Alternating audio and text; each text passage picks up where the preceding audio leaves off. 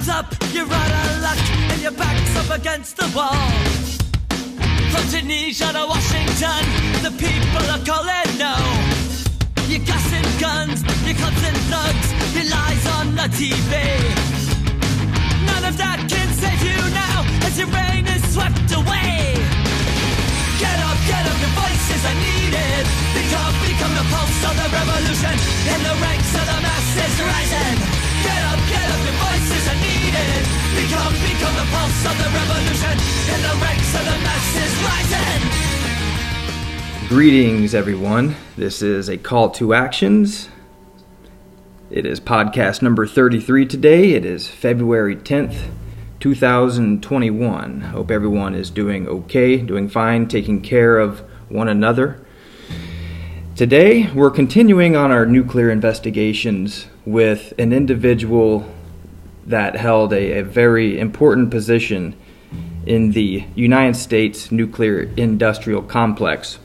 This facility was in the city of Paducah, Kentucky, and the facility is known as the Paducah Gaseous Diffusion Plant. It was once ran by the corporation known as USEC, or the United States Enrichment Corporation.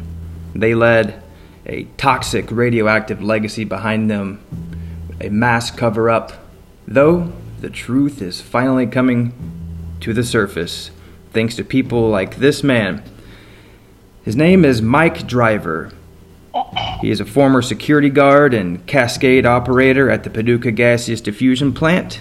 We want to thank Mike for being here today. Thank you for your service, Mike. Welcome. Thank you. So let's just start from the very beginning.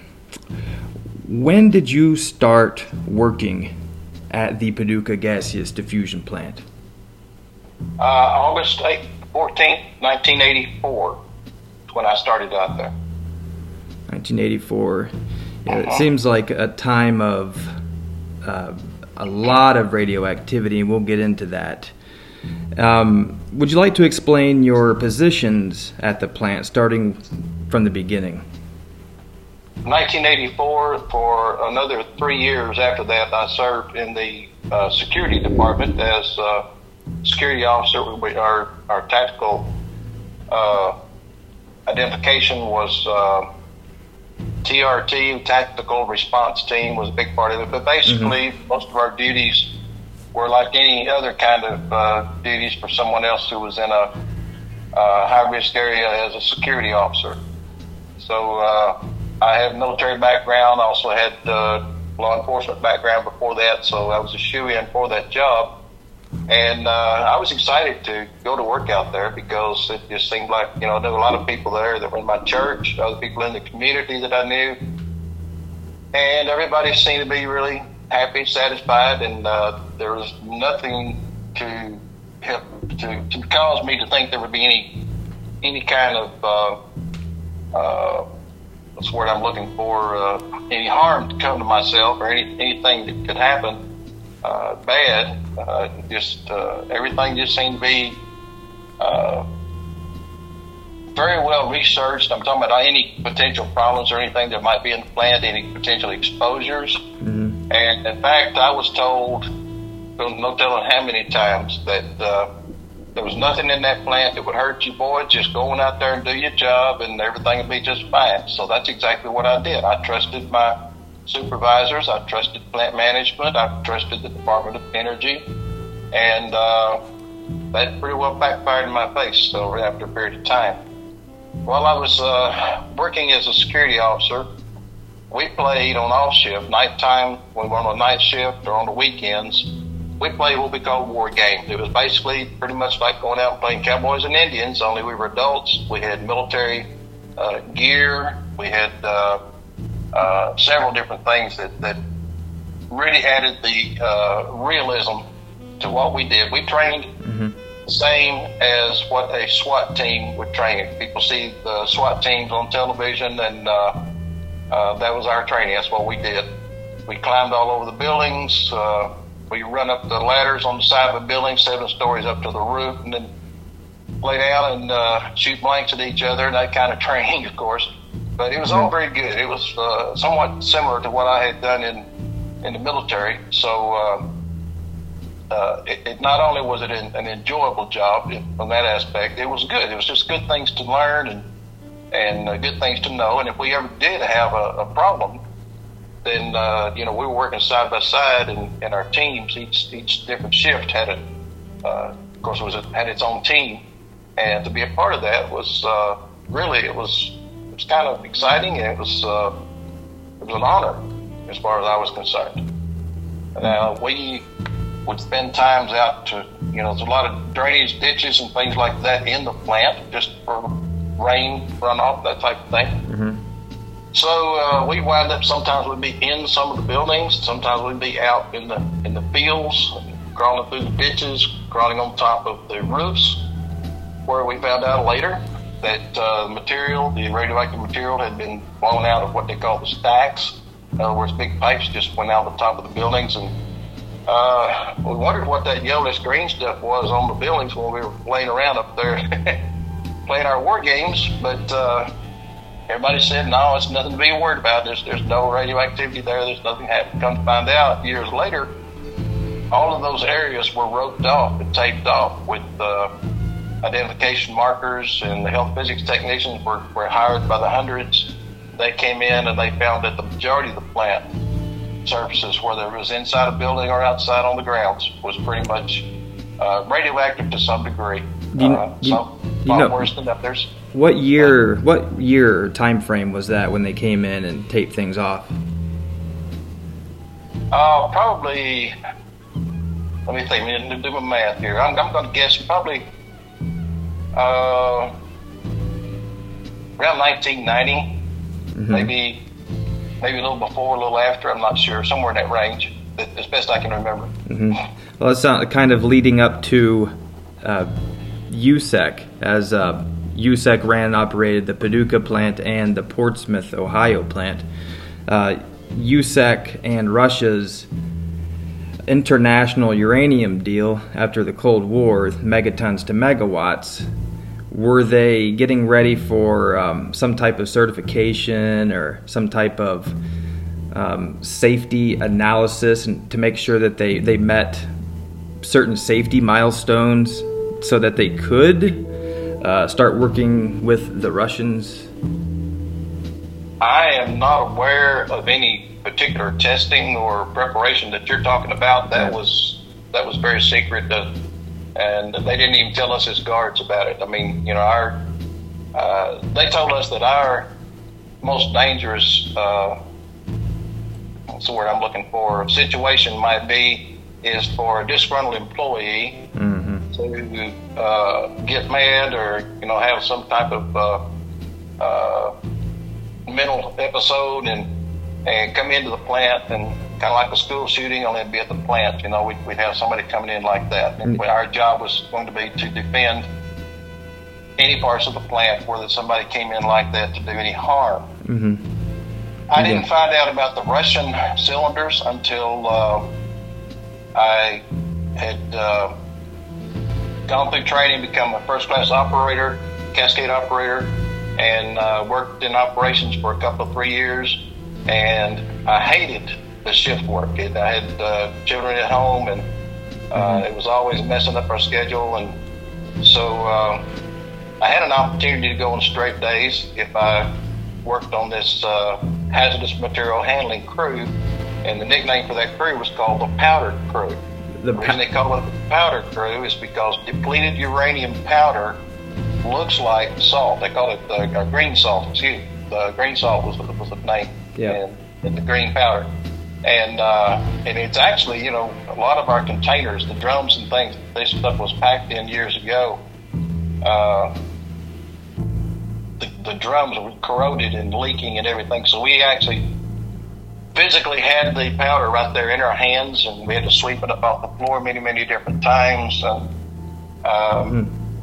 most of the time when we first started out, we wouldn't put our gas mask on until we saw some of it airborne, and then we would mask up real quick, and then once we got it all cleaned up, then we'd take our mask off and go back to handling drums just like we had been before. that all changed with the years to come until it finally got to where we were wearing full containment suits and gas masks all at the same time. But when I volunteered to work that day shift, I moved out of the process buildings and went to a change house on the C360 building out right at the edge of the plant. That was the receiving and shipping area for the cylinders. All the cylinders came in the plant except the ones that came in by railroad. And even those, I think they had to come over across the plant and unload right there at that building. So we had showers and everything there where we could go in and clean up at the end of the day, right before we got off from work, and had our break room there. It was a very nice facility. It looked spotlessly clean. But one of the problems, I noticed the Russian stickers on the cylinders, and so I started asking around. My coworkers who actually worked in that building, because I worked out of that building. That was not the building where I worked. That's where I just changed clothes and ate lunch. And but my coworkers told me, said, "Oh, yeah," said the United States Congress had struck a deal with Russia because a lot of their facilities, especially Chernobyl, of course, was a big disaster, and they just were not equipped to process enough of their own uranium to meet their needs as far as energy plants that used uranium. And so the United States took cylinders that they had of uranium that was contaminated in some form or fashion, or was weak, or whatever was going on, and would ship them to us, and our people would evaluate, how they were doing, what they needed. Could they run this back through again? What situation, do we have with that? I didn't find out until actually years later that the reason the Russian cylinders were contaminated was because that they had a huge amount of arsenic. Now, arsenic is injected into the system. This is supposed to be one of those big secrets, and then come to find out, you can read about this. There's actually a book at the library that you can go and pick out that tells you all about this process. But the arsenic was to help to clean. It's like a cleaner that's continually in the system. Russian cylinders had so much that our people didn't want to handle them. They said it was too much to fool with. We could get hurt too easily. Yeah. So they stockpiled them. But we'd already bought them from Russia. So we still, to complete our part of the transaction, no matter what condition the cylinders were in or what condition that the material was in, we were selling uranium products, possibly, from what I heard, up to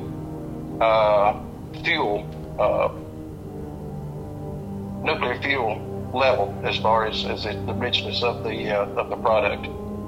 So my terminology may not be exactly what you might hear from somebody else, because we all work different sections of the plant, and yeah, that's fine.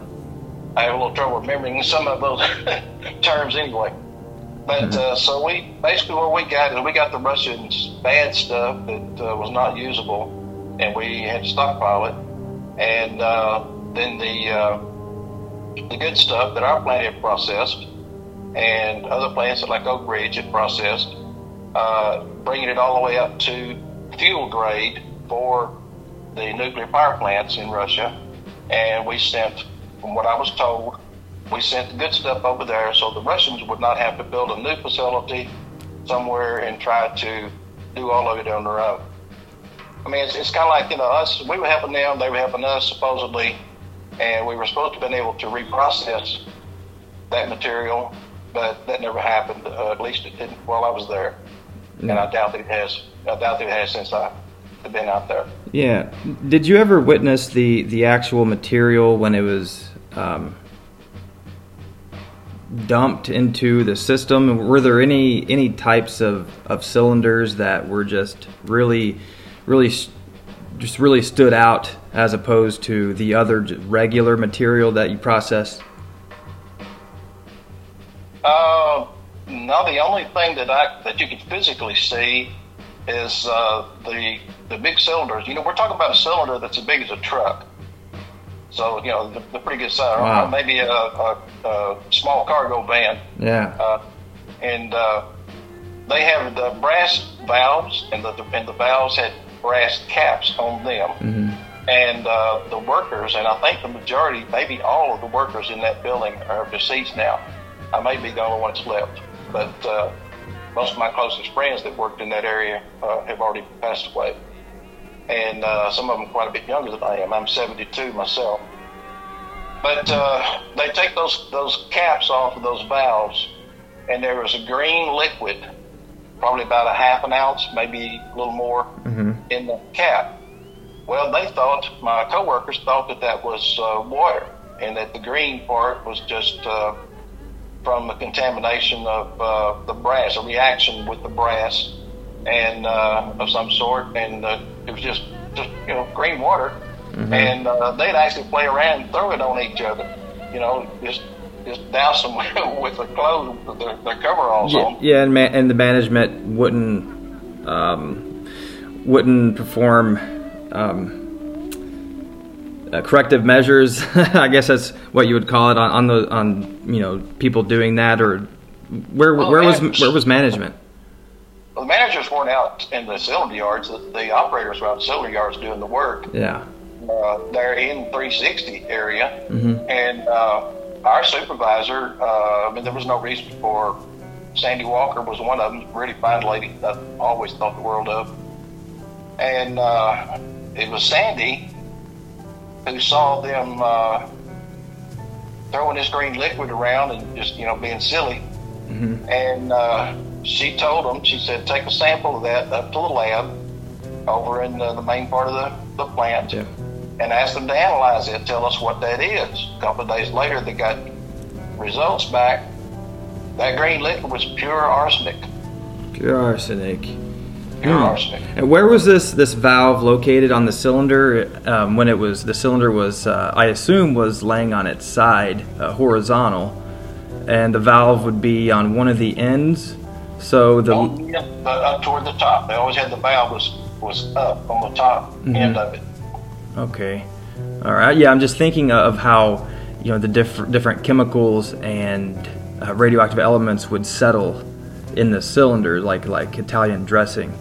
But I would assume that arsenic was radioactive because it was in contact with radioactive isotopes for a long time. You know, there's no way that it couldn't be right. Contaminated with the radiation. I mean, it was all part of the same mix that was in the container. Yeah, and this Russian material was processed at Paducah, and then it was sent over to Portsmouth. Portsmouth is a different story. We're going to talk about Paducah today.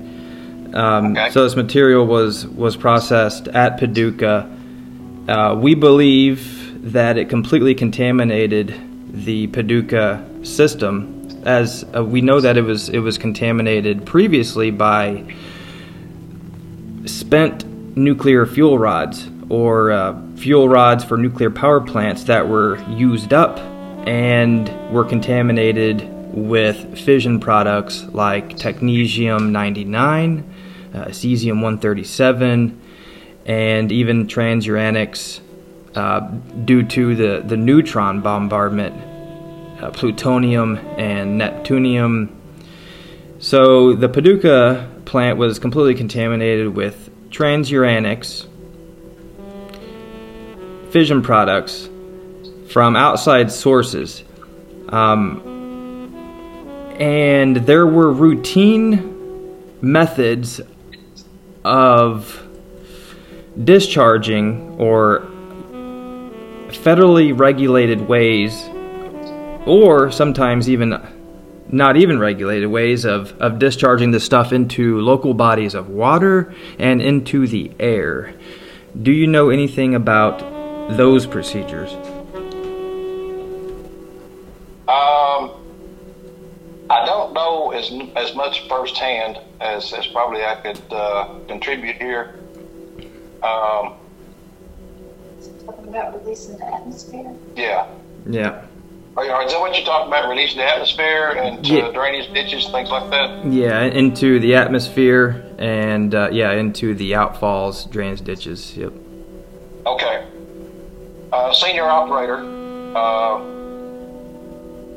I'd rather not mention his name right here at this time. That's someone fine. whom I respected very much, helped train me and did a really good job. And he told me one time about a process that was done. I can't tell you exactly what years it was done. I think it was back in the 70s at least, maybe even the 60s. There was what we call the PEM program, as PEM, which is an upgrade program. They found out that that part of the equipment was stopping up. It was like when you got your toilet overloaded and it started backing up and things weren't working right. So they decided to do a complete rebuild of all the different pieces of equipment in the plant. Yeah. And they pulled some certain kind of rods out, put new rods in. They had special cleaning stuff that they used. I mean, all this was highly toxic stuff. A lot of people that worked on that project got sick. And I don't know anything about the number of deaths, but I just do know that they had some problems at that time. That was early on, even before I was ever out there. But my friend told me something that really disturbed me. And he said that he was a lieutenant in the guard department. And 5 nights a week, there was a crew that was on night shift, permanently on night shift until their project ran out. Yeah. The process that was being done in the plant is the lower level of uranium that was less, what's the word I'm looking for? Lesser amount of activity, radioactivity in it. Yeah. Depleted uranium, basically what we're talking about, which that's a misnomer too. Yeah. And the depleted uranium, as long as it was in the gas, it was in piping or the cylinders, it had to be under pressure. It had to be contained. It was a big problem. So they found out that there was a demand at that time, a lot of ships being built, and for ballast in these ships, down in the hull of these ships, instead of putting in lead or some other material, because uranium is 1.7 times heavier than lead, then they would compress this powder. They actually pound it with a ram, and as it pounded that powder, it would solidify into solid uranium. Then they would cut it according to the customer's request. They would cut it into certain types of cubes, and that would go into a new ship.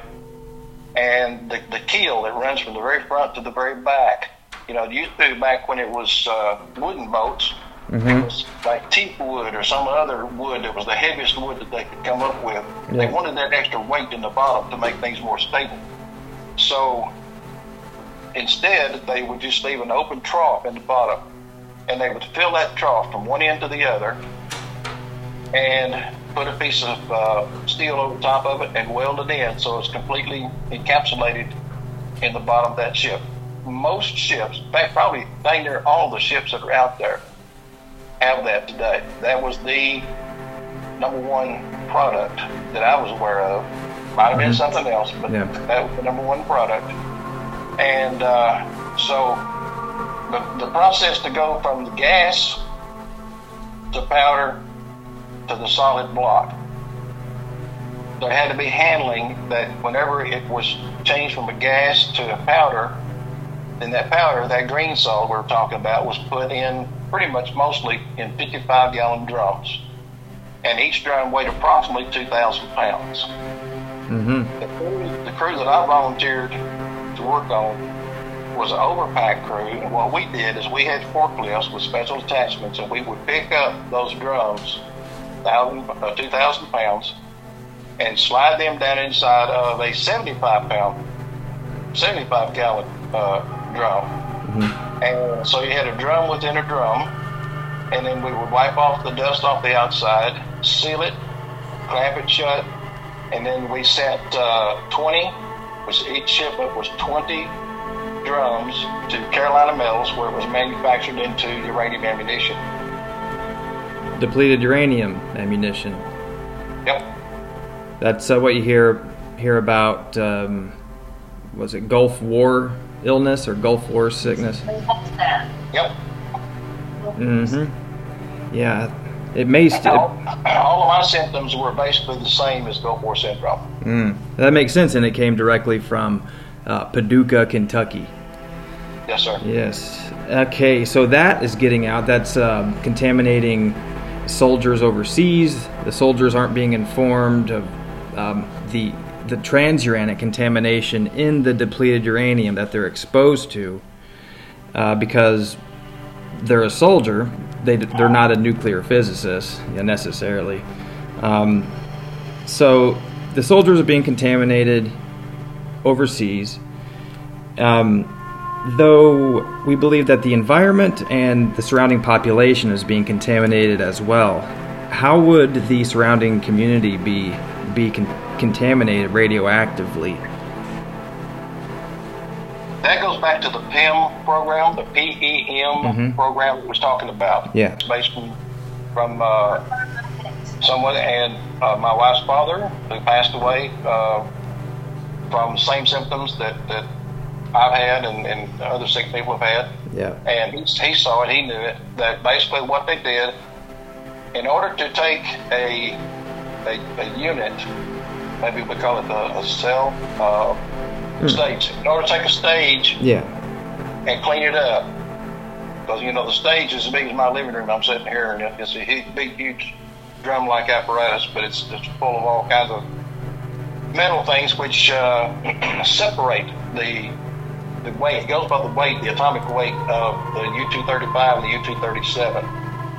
So one goes one way, the other goes the other way, but it's only like a 0.01% separation for each stage. So at each stage, it's going to the next stage and the next stage and the next stage, and there's a recycling type of apparatus going on, so that the depleted uranium, which that's a misnomer because it's not really, radioactivity is not gone away, and a lot of people think that. They think, it's fine. It's not. Yeah. In order to clean up all that equipment during the PEM program, it took about 3, sometimes 4 days for them to be able to get all of the uranium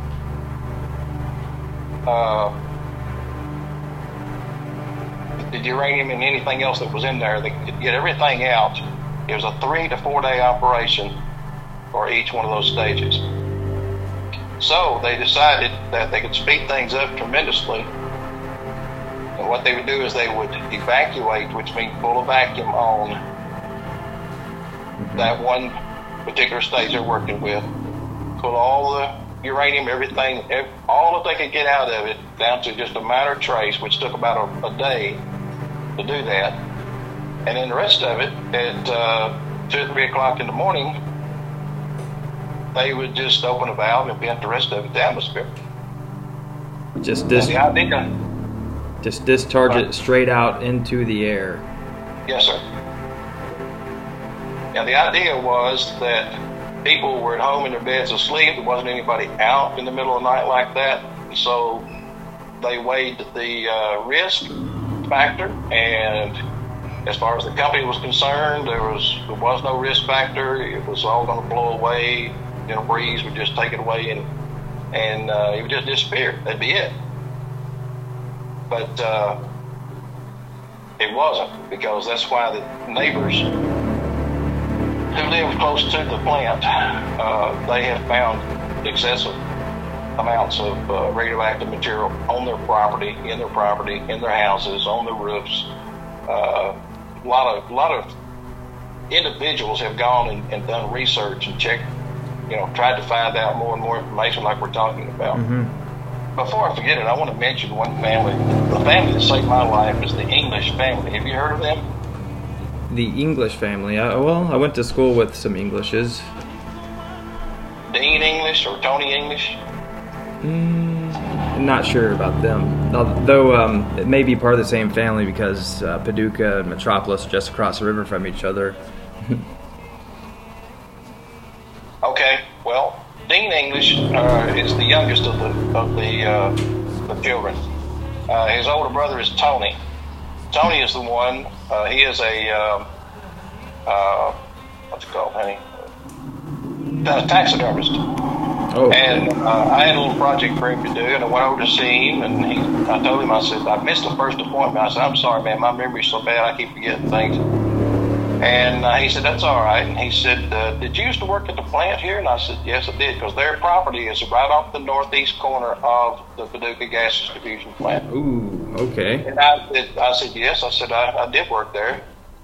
And he said, you said you're sick? And I said, yeah, I'm sick, but I don't know what's wrong. I said, I can't find a doctor that'll help me and give me a diagnosis, a proper diagnosis. I said, these doctors in Paducah, so they just look at me and shake their head, send me down the road. I said, I'm so tired of going to doctors and everybody just not knowing anything that's going on. He said, well, tell me what your symptoms are. So I started to tell him the primary symptoms, which is short-term memory loss. I developed some back problems, balance problems, and at about that time he stepped in and he named off about 5 or 6 more symptoms, a couple of them that I didn't realize I had until he mentioned them. I said, Tony, how'd you know that? He said, Mike, he said, you got heavy metals poisoning. He said, our whole family's got it. He said, every one of us are sick, especially his younger brother, Dean. So I highly recommend that you talk with them sometime. I think I haven't seen them for several years, but still, they always did everything they could to help us. The father, Ray English, tried to correspond with Mitch McConnell and several other people, and he corresponded with them, but all they did is just look the other way, and nobody ever gave him any help, and he passed away from symptoms of multiple heavy metals poisoning. Sorry. And then Dean, they took Dean out of school. They said that he thought they had some other kind of metal problems, and they wound up giving him more heavy metals to treat it made him worse. Wow. So that's another story. But look them up. You said just real quick. You can Sure. catch up here in a Keep me second. on track, son. I told you I'll chase rabbits. The northeast side of the plant, there's a creek that runs through the northeast side of the Paducah Gaseous Diffusion Plant, known as Little Bayou Creek. Yes, sir. And Little Bayou Creek, according to Paducah Gaseous Diffusion Plant's own documents, is mostly contains liquid discharges from the plant, either from stormwater that's ran across the cylinder yard and became radioactively contaminated, etc. Though that creek, and I was shocked when I read that creek was mostly consisted of runoff or drainage from the actual plant, and kids would play in that creek. Do you suspect that your friend Mr. English's kids could have potentially played in that creek or could have been exposed? Absolutely. Yes, I talked to him with them about that many times. Dean was the youngest. Yeah. See, Ray was a game warden. He was over the hunting area all around there, the state officer. Yeah. And Dean would ride 4-wheelers, and he used to go back and play Cowboys and Indians with his friends, and just go all over those woods back in there. And crossing that creek, he went across it many times. Now, Ray English told me a story that I think I should share with you so that you'll understand this. Yes, please do.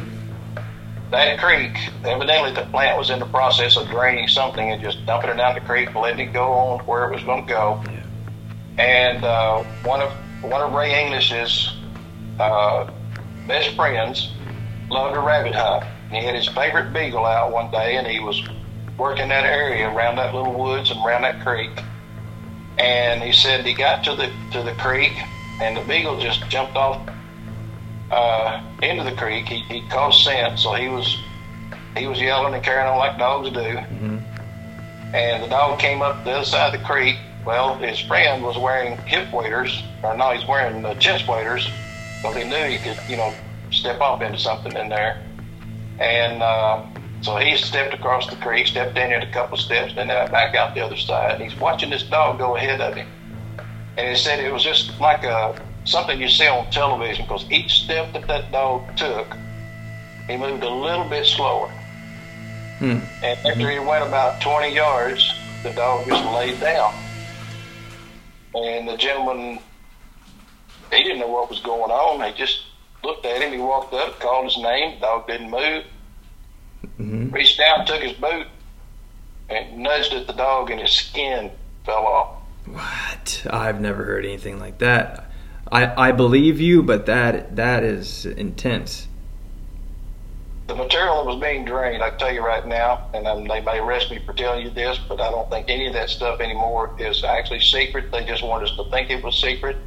The trichloroethylene was one of the purifiers that was used. When I say purifier, it's supposed to, clean everything else up so that everything in the plant will still be working. I don't have any fear anymore, man. Like I said, I'm 72. I'm not afraid of them. So let it roll. Yeah. Well, that's about time. Welcome to 2021. That's pretty intense. Yes, sir.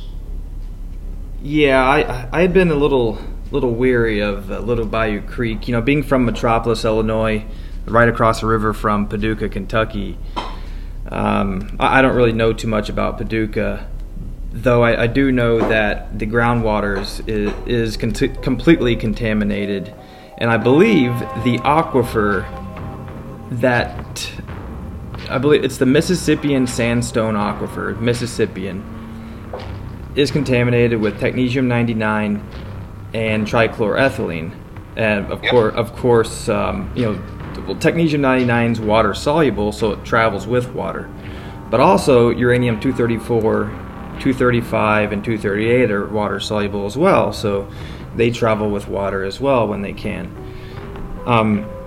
The Mississippian aquifer beneath the Paducah Gaseous Diffusion Plant, that's radioactive,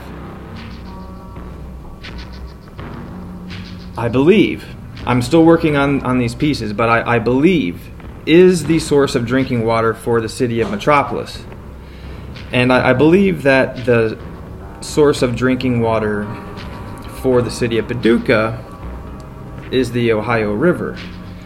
And conveniently, Paducah radioactively contaminated Metropolis's drinking water source, and the Metropolis Honeywell uranium conversion facility, of course, routinely discharged into the Ohio River via their outfalls, thus contaminating Paducah's drinking water sources.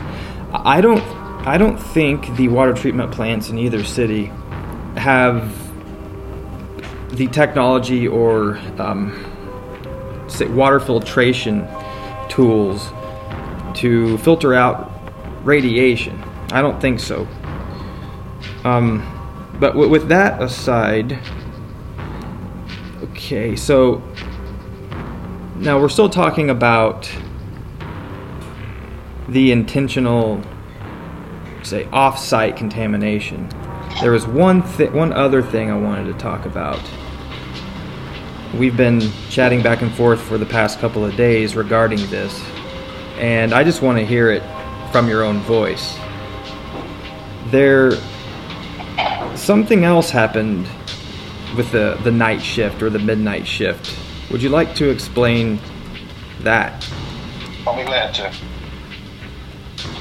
This process that we keep going back to, the green salts, depleted uranium. Green salt's a nickname for it. It's not an official name. Mm-hmm. It is depleted uranium. It is converted from a gas to a powder. And the powder looks very much like table salt, like a real fine table salt. Mm-hmm. It's actually very beautiful. It's just an iridescent green color, and it's extremely heavy, as I mentioned before, 1.7 times heavier than lead. Yeah. And this process went in at the Paducah Gaseous Diffusion Plant. The tails material, which is the depleted uranium in the yellow cake form, was processed. It went to building 340, I believe was the number of the building. Mm-hmm. And there it was processed from the gaseous state into a powder state, so it could be in containers that didn't have to be totally sealed, like the cylinders had to be totally sealed. Mm-hmm. So these 55-gallon drums of powder have the green salt in them, as I mentioned before.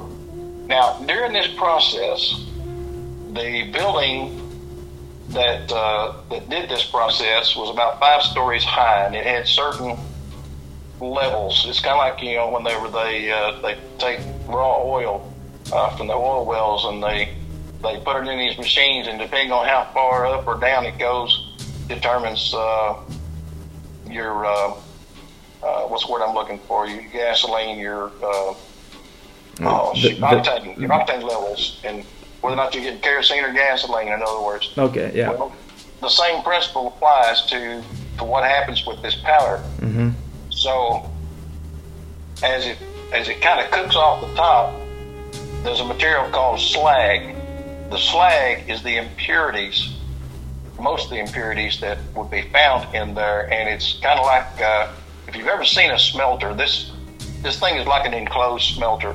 Yeah. A smelter, you put whatever you want to melt in there, if it's gold or silver or lead or whatever it is, and any impurities there cooks to the top. You scrape that off and you throw it away.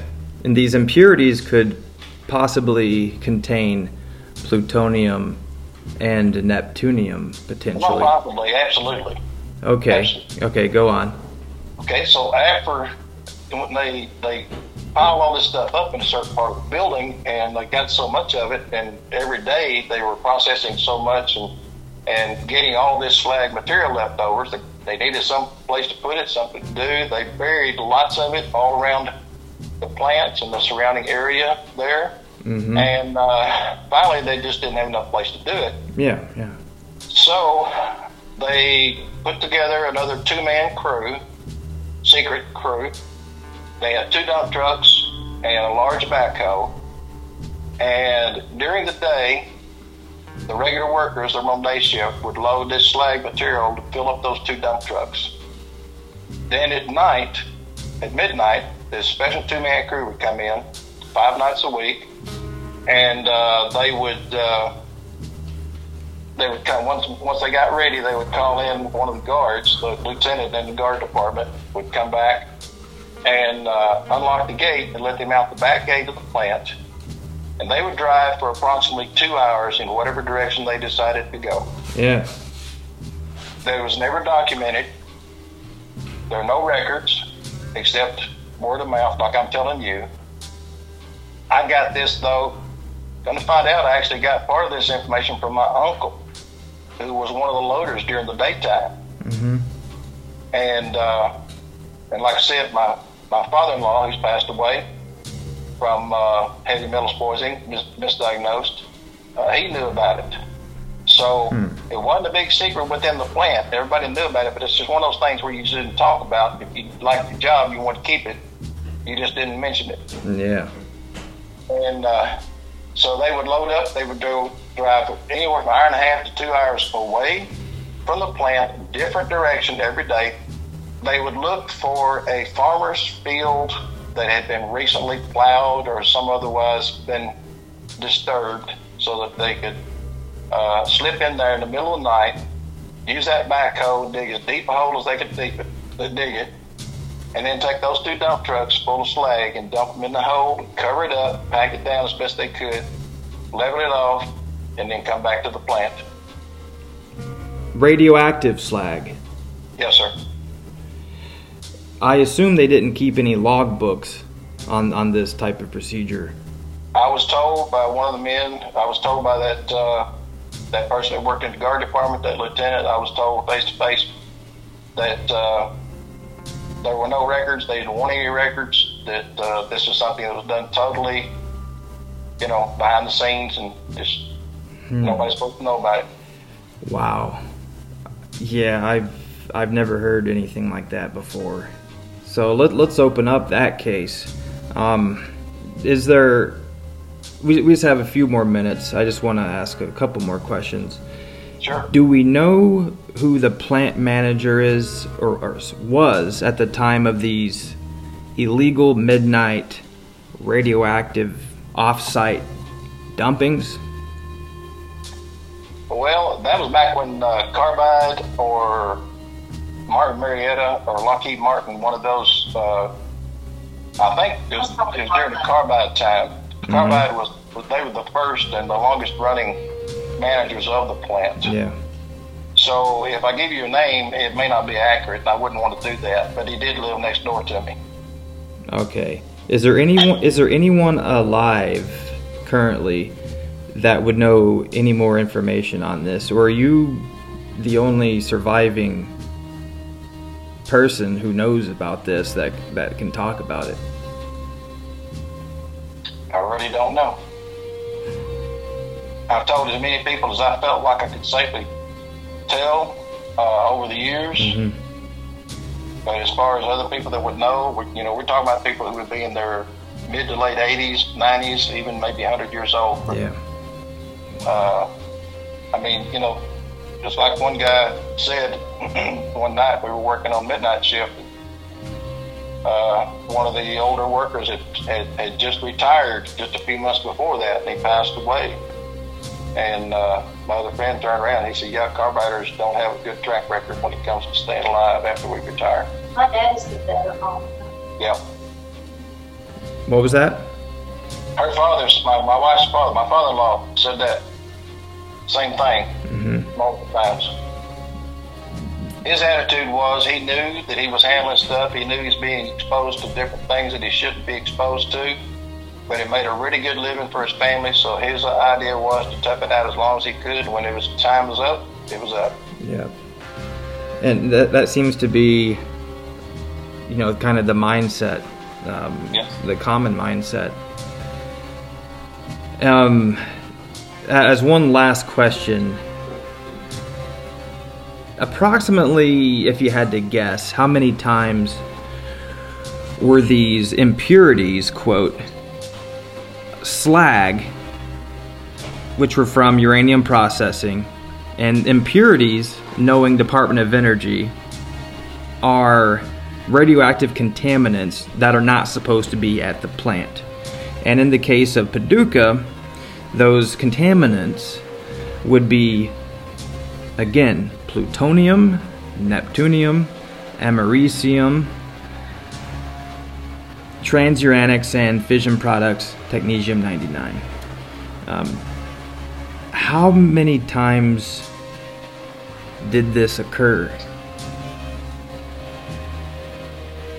It occurred enough times in the Paducah plant that whenever, you see, they stored all this powder. They didn't have a market for it for a long time.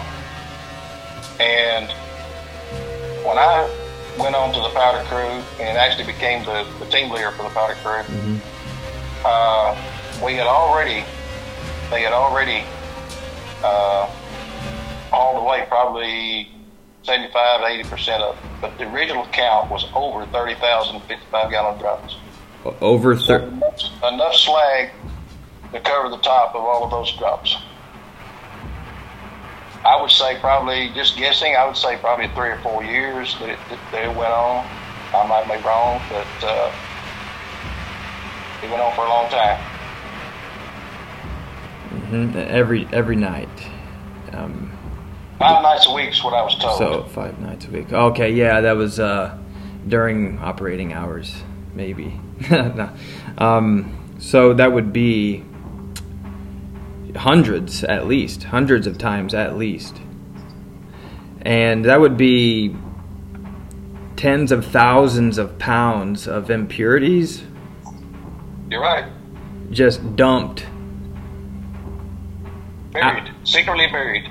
Yeah, buried in some farmer's field, in a assorted variety of farmers' fields or very inconspicuous places. Exactly. All right. Well, we're going to look into this more, and hopefully there are some more clues that'll lead us to some more answers on this. But Mike Driver, I want to thank you for your service to truth and justice and hanging in there for so long. You're a fighter. We're in this together, and you can take comfort knowing that there are younger generations that are involved in this, and we're going to do what we can to bring truth and justice as well. So, Mike Driver, if you have anything else to say before we head off of this podcast episode, you can say. No, I just let you know I appreciate what you're doing. It's been very difficult to get people to stand up, step up, and try to fight for us and get the public to understand. What the Department of Labor or government pays us as far as compensation is not very much. It's pretty ridiculous. But I would just soon do without any compensation and see people live. Yeah. If all possible. You did mention the groundwater as something I was going to touch on. Mm-hmm. Yeah. My foster brother was the lead honcho on testing the water out there for about 3 or 4 years. He has heart problems now, and he's got other health issues. So we might talk with him sometime. Okay, yeah, just pass the message along, and we'll stay in touch on that. All right, brother. Awesome. Mike, it's been an honor. Let's talk soon. All right. All right. God bless. Take care. You too, brother. Thank you. All right. You're welcome. Thank you, sir.